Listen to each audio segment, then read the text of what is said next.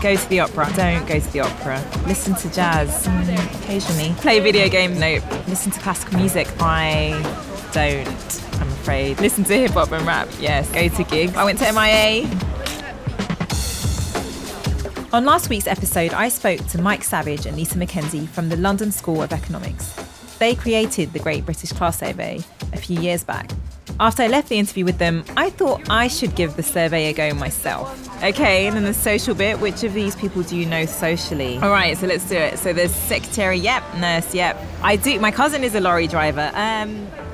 Hands up, I did go to Oxford. I don't earn £90,000 as what Mike was talking about the elite designers, yep, and chief executives, yeah. So the only one I haven't ticked is farm worker, which just shows I'm just an urban dweller. Income, whether I own a property, I don't. If I have savings, tiny bit. Okay, so I am established middle class.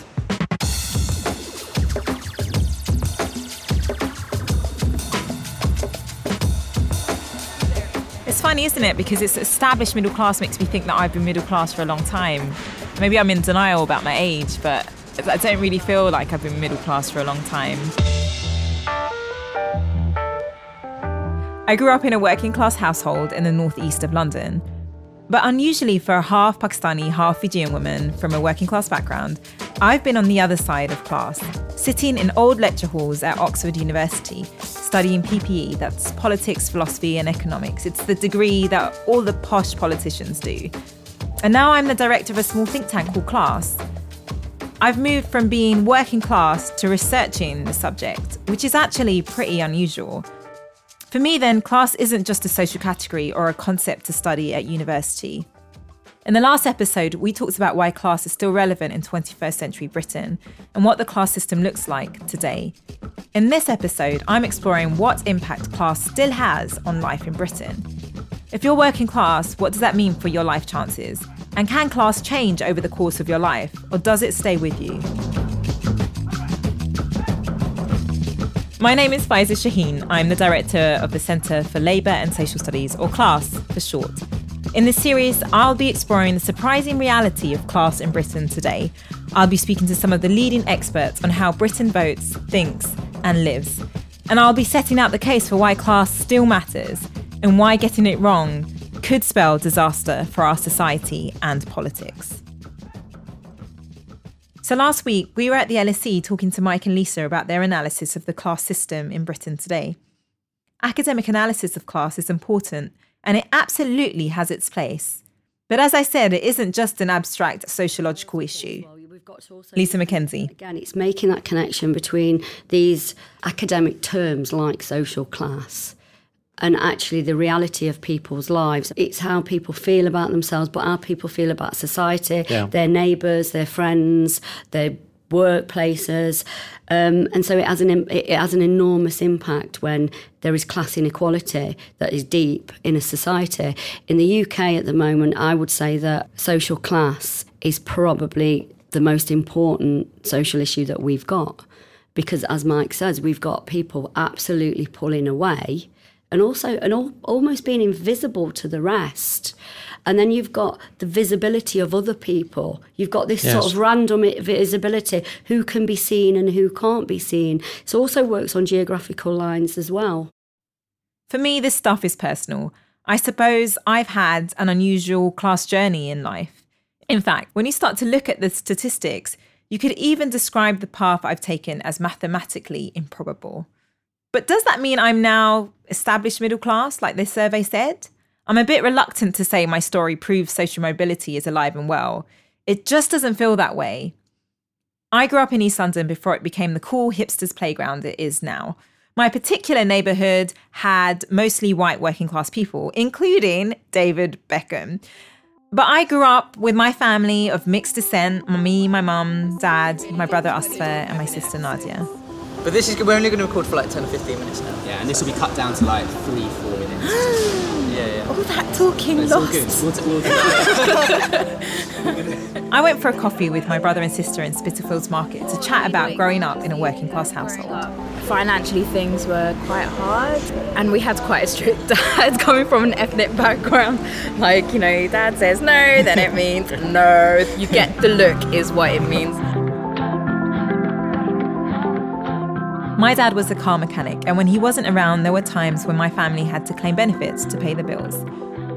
But it was just the way things were. When you're growing up, you don't really think about these things. I was a kid, and because we always felt like we were skinned, because we depended on our mum, I always used to give my pocket money back, actually. Yeah. I quite often did, anyway. And when mum would want to call her family, like, she didn't get to call them very often, and obviously we didn't have mobile phones and stuff in those days. Like, you'd put like £3 in, it would go just like that, and she'd only speak talk for to like them 30 for seconds. Yeah, It was horrible. Like 5 minutes. There are some elements of class that are really visible. The material markers of how much money you have, like the car you drive and the house you live in. Other people's cars were really nice, or at least acceptable, and we always had the ugliest cars. Ours was so bad. Cars. We I had remember crying. We had to nickname for one of the cars that we were in. We called it the shit bill. Yeah, shitty bang bang. Shitty bang bang is one of them. But as we found out growing up, there are also lots of invisible things that marked us out and made us different. Things that made it clear that class isn't just about what you've got, but who you know and how you've been trained to behave. Like when I was a kid, I didn't know what working class was. I only really discovered what this idea of being working class was maybe when you went to university, Yeah, actually. when we Actually, that was the realised, when point. I went to I didn't Oxford. know what being working class was. I It's realised when you when I went went to to Oxford Derby. and you met rich people.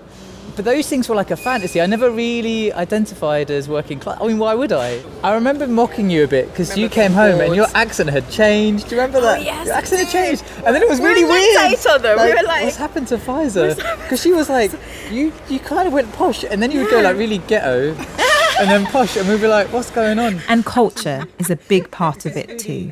You were living in Brixton with your mate Arwa, who like you knew from Oxford. And I was like working at this community radio station, and then a colleague of mine said, you should go for this job. The BBC obviously big in terms of media, so if you want a job in the media, I didn't want a job in the media, but I was doing radio, they were like, you should go for this job, so I went for this job. But I didn't really know much about Radio 4 for a long time, and it was only when you were living with Arwa, and I was in my like early 20s at this Yeah, point. I was 23, I was, 24. we grew up listening to like pirate radio stations or like maybe Capital. We didn't listen to the BBC Radio 4. Or Sunrise Radio, or hello, Sunrise Asian radio station. Yeah, exactly. Sunrise Radio, yeah.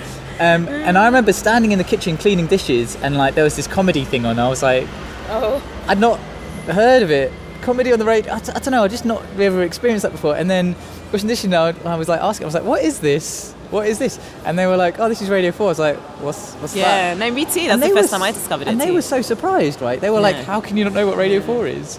And now I work there. Being working class had lots of obvious effects on our lives as we were growing up. From the toys we played with as kids to the radio stations we listened to our educational experiences. But talking to Nadia and Asfa, I'm struck by this other side to class.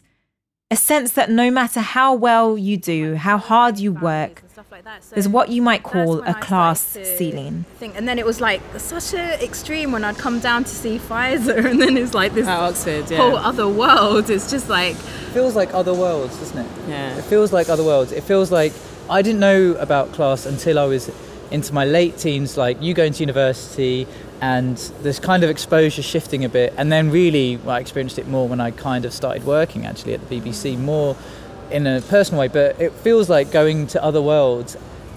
I didn't recognise how much was against us when we were kids, how hard we were having to fight. Because I thought everyone was having to fight this hard. I didn't know that it was going to be... actually it was just normalised for us, so we didn't really know any I think we realised differently. when we lived in Walthamstow and like that was that really time, hard. that was hard. I think That we was knew a there was hard time. particular times when we thought like. But I this just is thought not good. I just thought we were poorer than other people that we knew. I didn't see that even the people we knew belonged to a completely different part of society who were never going to be be MPs. They weren't going to be journalists. They weren't going to be judges. I didn't know all that stuff then. When you look back, you think, this isn't fair. This hasn't been fair. And I think of other people who were in those positions, and I think of those other kids in school Yeah. who deserve like success and financial security and positions where they get to decide, they get to make decisions. Whereas as I've got older, I realise the people who are making decisions are often from a very particular background, and I'm not of that background. So does the fact that I managed to peek over the fence into one of these other worlds prove that we live in a country where everyone can be socially mobile? Or are there still barriers that hold back working class people? Looking at the figures, I couldn't find a box for half Pakistani and half Fijian, but when you take just a state-educated Pakistani child, they have only a 0.3% chance of getting into Oxford or Cambridge universities. That compares to a 6% chance for a white child who went to a private school. That means the white, privately educated child has 20 times the chance of getting into Oxford or Cambridge universities. But even when working class people get into Oxford or Cambridge, and even when they get into good jobs, they still face barriers in getting to the top of their professions. Sociology department this time. Sam, introduce yourself. Hi, I'm Sam Friedman. I'm an associate professor in sociology here in LSE. You know, when most people measure and think about social mobility, for instance, which has become this sort of huge political buzzword, they really tend to talk about access, getting people in the door of elite occupations. But there's very little understanding of what happens to people once they're in. I suppose there's an assumption that once we get people in, you know, everyone, right. You know, it's a perfect meritocracy and people progress on the basis of their talents and their abilities. We were slightly sceptical about that. So what we did was we used Britain's largest employment survey, the Labour Force Survey, and we honed in on people who were in sort of top occupations in the UK. And at a basic level, we just looked at their average salaries, but by their class backgrounds. And there was a really intriguing finding, which was that actually people from privileged backgrounds in the same set of occupations were earning considerably more. So how much more? Well, I mean, the initial finding was very high, about 22%. But of course, you know, there may be somewhat sort of legitimate reasons for that. The privileged people in the sample might be older and therefore, you know, further on in their career. So we started to try to control for things that might be seen as sort of legitimate.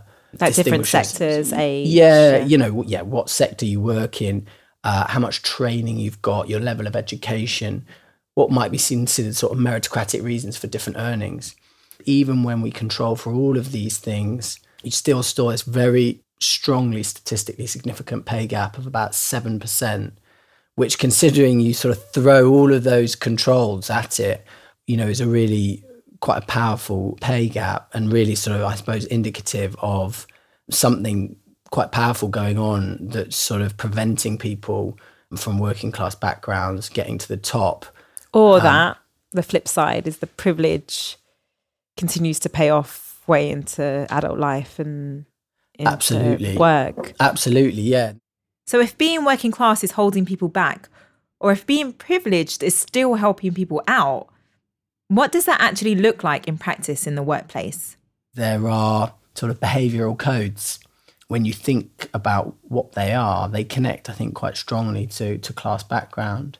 Like what? What kind of codes? So like, you know, your knives and forks. So this is interesting. So for instance, in television, everybody is dressed very informally and seems to be very informal with one another. But what it was clear to me, having done, you know, both participant observation and lots of interviews, is that, you know, that informality is in no way a sign of sort of openness. It's actually that the code, what I call in my analysis studied informality, is actually really powerful for getting ahead. Cool. Yes, very good, very strong. Right, okay, good. So that's all good. So what happens is, like, you tweet, yay, on the train to Manchester for Women's Hour, so excited, can't wait. So then Jamie retweets it, and suddenly it's like hashtag mashup city.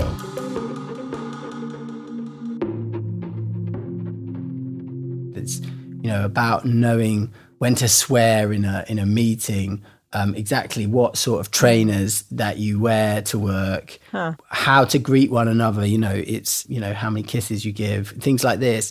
Behavioural codes that actually in television are incredibly important for sort of designating someone as being one of us, you know, somebody who understands the fit of the industry or the organisation. In contrast, if you looked at something like accountancy, those codes were much more clear-cut. but similarly sort of classed. Often what people talk about in accountancy is polish.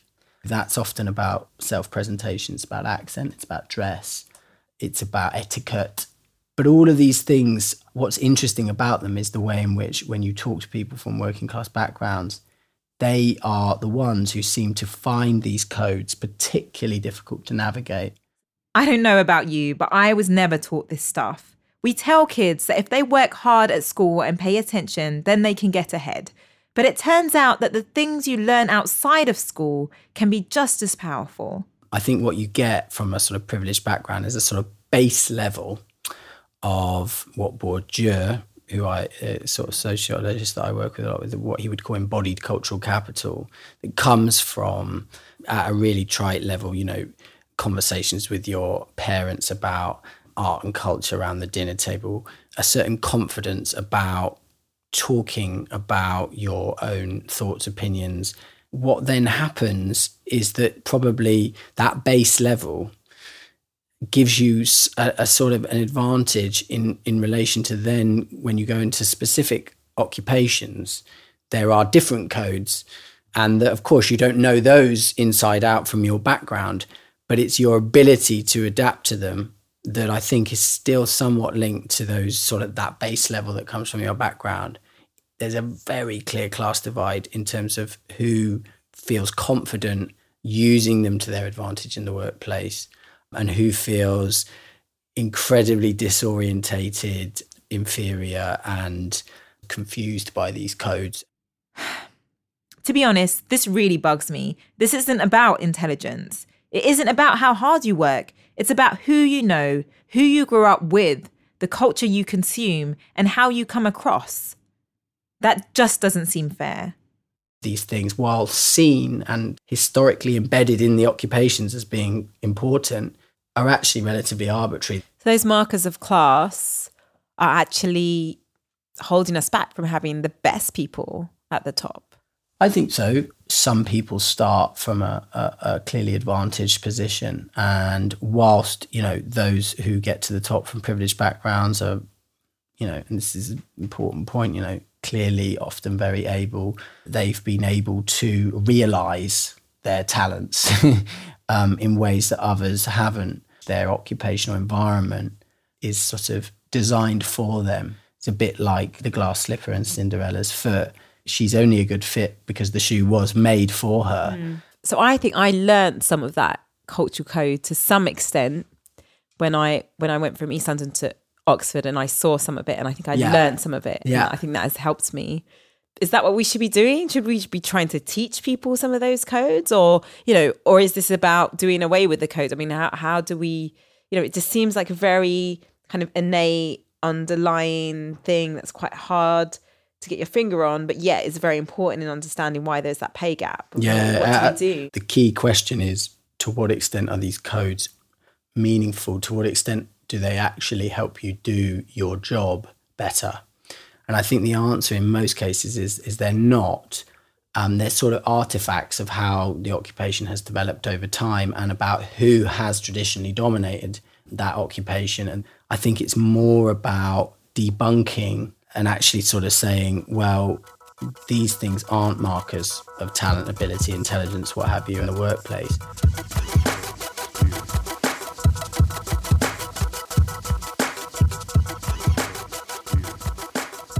A lot of the time, this is subtle, but the writer and journalist Dawn Foster has been on the sharp end of class prejudice.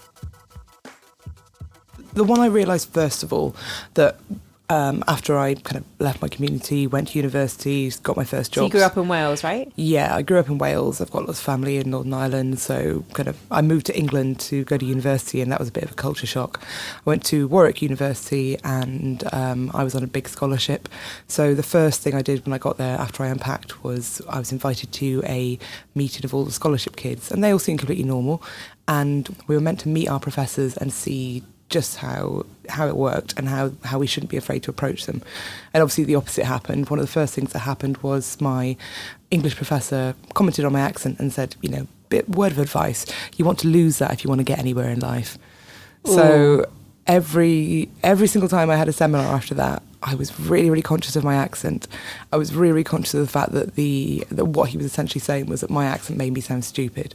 And over the course of my degree, I studied less and less Welsh, got to London, started working in journalism, and was just kind of amazed by how many people went to private school, how many people went to Oxford, and as a result, I don't sound Welsh at all now.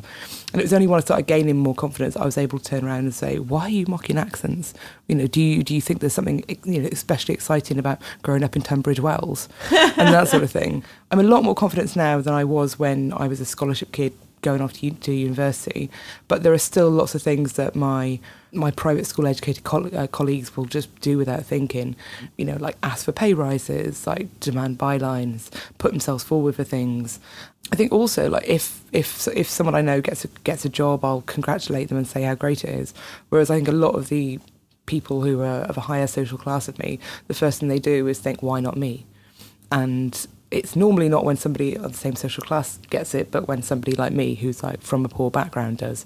There's, you know, suddenly everyone's like, well, you know, why her when I've done everything right? I actually had one journalist turn around to me once and say that my existence annoyed him because I was 4 years younger than him. He'd been to a very posh school. I'm not very good at ranking posh schools, so I don't care about them. And then he went to Cambridge, and then he did a city journalism course, and he had been sacked from 3 jobs. And he said, I've done everything right, you haven't. And I said, what have I done wrong? And he said, well, you grew up poor, you were in care, you went to a comprehensive school. And I was like, those weren't things that I did, those are things that happened in society. Yeah. I said, equally, like, you being born into a rich family wasn't you doing something right. But he just didn't see it like that whatsoever. So one of the things that I've heard, and I'm sure you've heard too, is, well, you're here, aren't you? So yeah. So it can't be that bad. I mean, are you just moaning about nothing, right? So how are you and I right now having this conversation if the system isn't working? Well, I mean, exactly. I've heard that so many times. It's like, but you're a working class person, so if you can do it, anybody can. I think it always comes down to representation. People always point at the outliers and say, if this person got here, anybody can. When what they should be doing is looking back and thinking, why isn't this representative of society? All you have to do is look at the numbers. So in journalism, I think it's 50 to 60% of journalists went to private school. And then you look at society and it's 7%. And I'm in the minority. I'm one of the 25% who went to a comprehensive school. And when I talk to other journalists about the comprehensive schools they went to, I'm one of the very few who went to a really terrible one. So, you know, and unless you generally think that my neighbours are stupid, my neighbours are incapable, my neighbours, if they had the same life chances, you know, wouldn't have got there, then you have to accept the unfairness. But people don't want to accept the unfairness because it means rebalancing society. So let's get back to that question I asked at the start of the episode. Can your class change over the course of your life, or does it stay with you? All the evidence points towards social mobility in Britain being very limited. And we can't just count on people learning the right social cues and codes if we want a fairer society. In a new book that has already touched a nerve, Sandberg proposes a reason for why there are so few women at the top. The problem, she says, might just be women themselves. In 2013, Sheryl Sandberg, the chief operating officer at Facebook, wrote a book called Lean In. Put your foot on that gas pedal and keep it there. Do not lean back, lean in.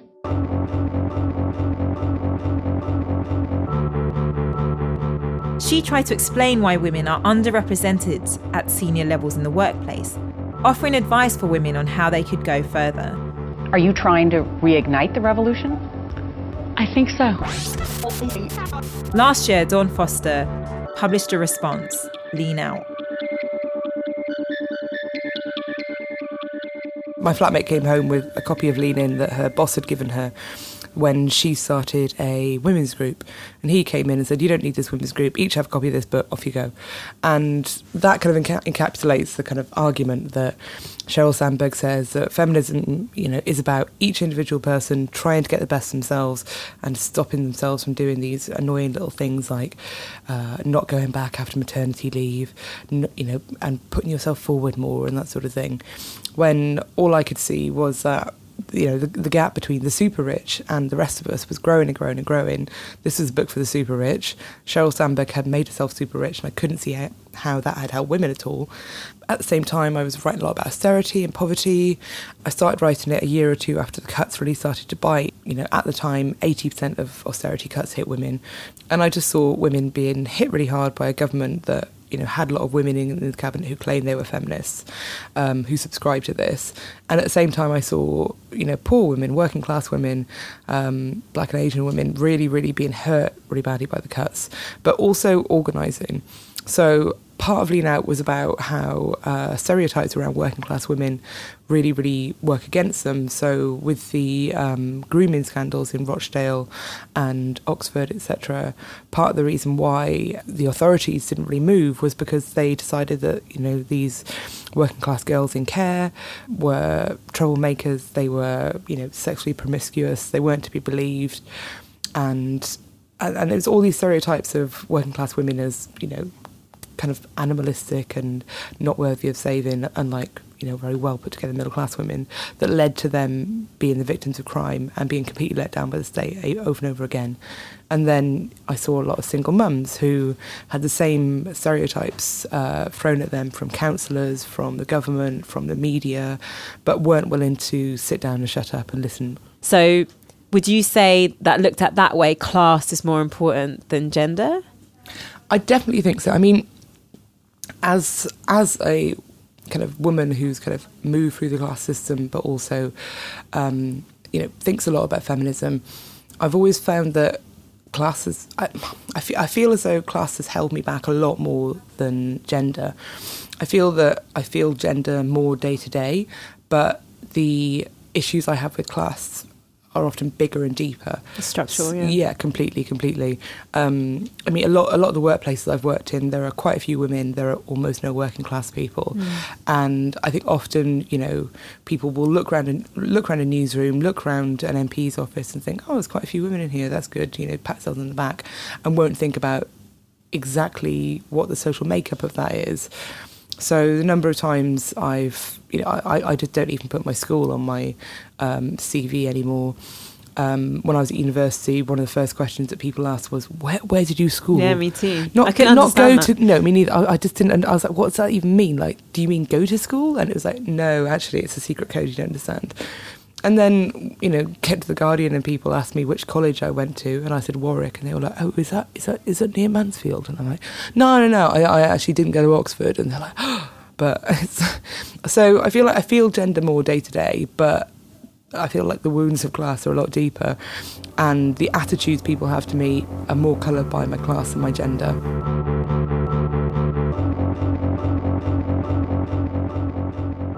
So it's all very good if you're rich and then you can lean in and you're already there, right? But for the most part, the struggle for women isn't just you're at the top and now this is how you can make it go even further. But there's also something really positive in that you're talking about the kind of sort of solidarity, working class women, solidarity, the ways in which they're organising to fight back. And we've seen a few examples of that, right?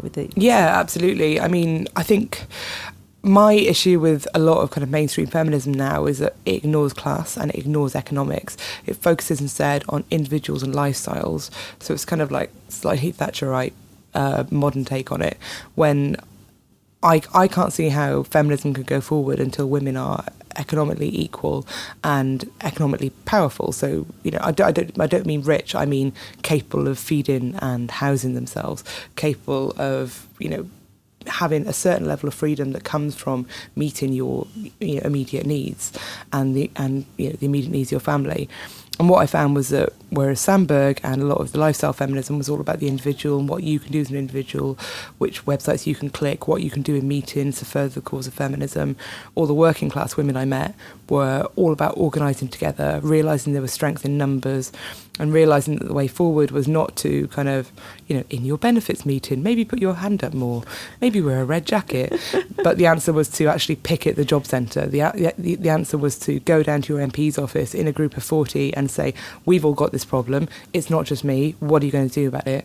And I really feel that comes from a class thing. I think working class people are so used to being ignored and so used to being abused that they realise that there is strength in numbers and that you do have to speak to each other to become more powerful. And obviously, women in particular have had decades of this.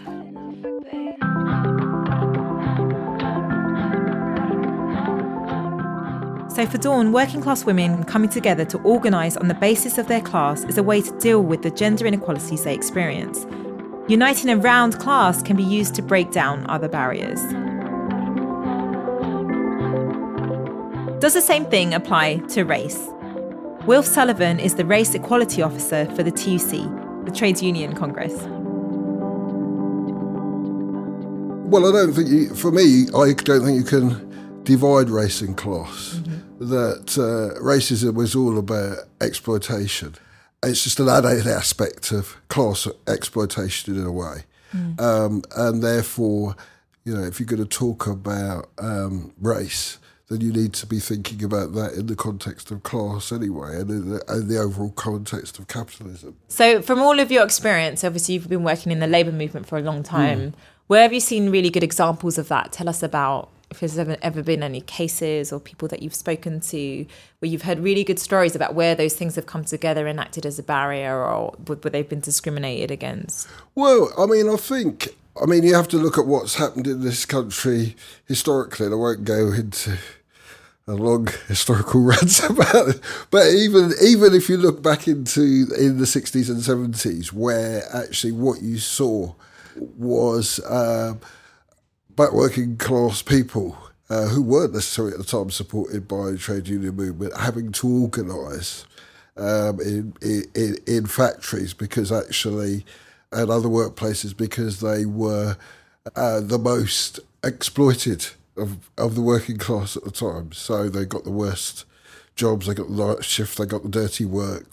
But they clearly organised on the basis of their race and their class. And there were a number of disputes in the 60s and 70s, not least like places like Imperial Typewriters, Mansfield Hosiery, where people came together and fought, not on the basis of race, actually, though race was a factor in it, but fought for better working conditions, for trade union recognition and better pay.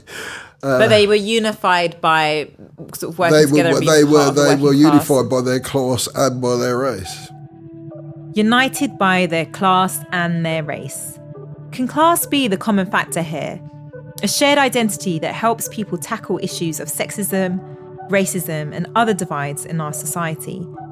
We've heard about the impact class has on people's lives, a barrier to people going into education, getting certain types of jobs, and ultimately doing the things that they want to do. That can't be right, and as a society, we should be doing things to fix it. What if, paradoxically, class was part of the answer? An identity to bring people together to confront inequality and discrimination in our society.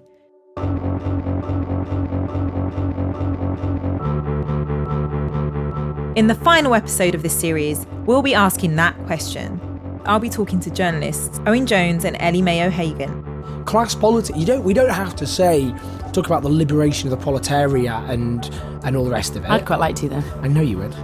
You're the one who cracked open the proletariat game in this podcast. I dropped the P-bomb. The P-bomb.